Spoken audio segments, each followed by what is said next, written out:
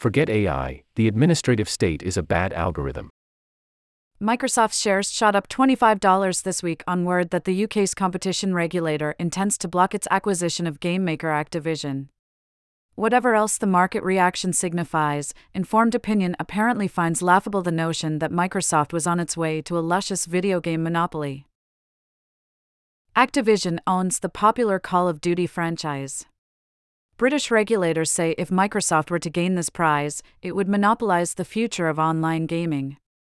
US regulators oppose the deal too, but say instead Microsoft would monopolize the existing console market. Two antitrust authorities, two different conclusions about the threat. But both are sure it's a threat. This tells you something about antitrust. It has become an intellectual farce. In fact, neither charge is plausible.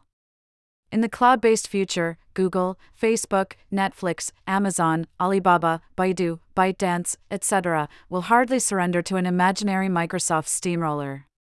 To monopolize today's console market, Microsoft would somehow have to overcome Sony's 85% market share.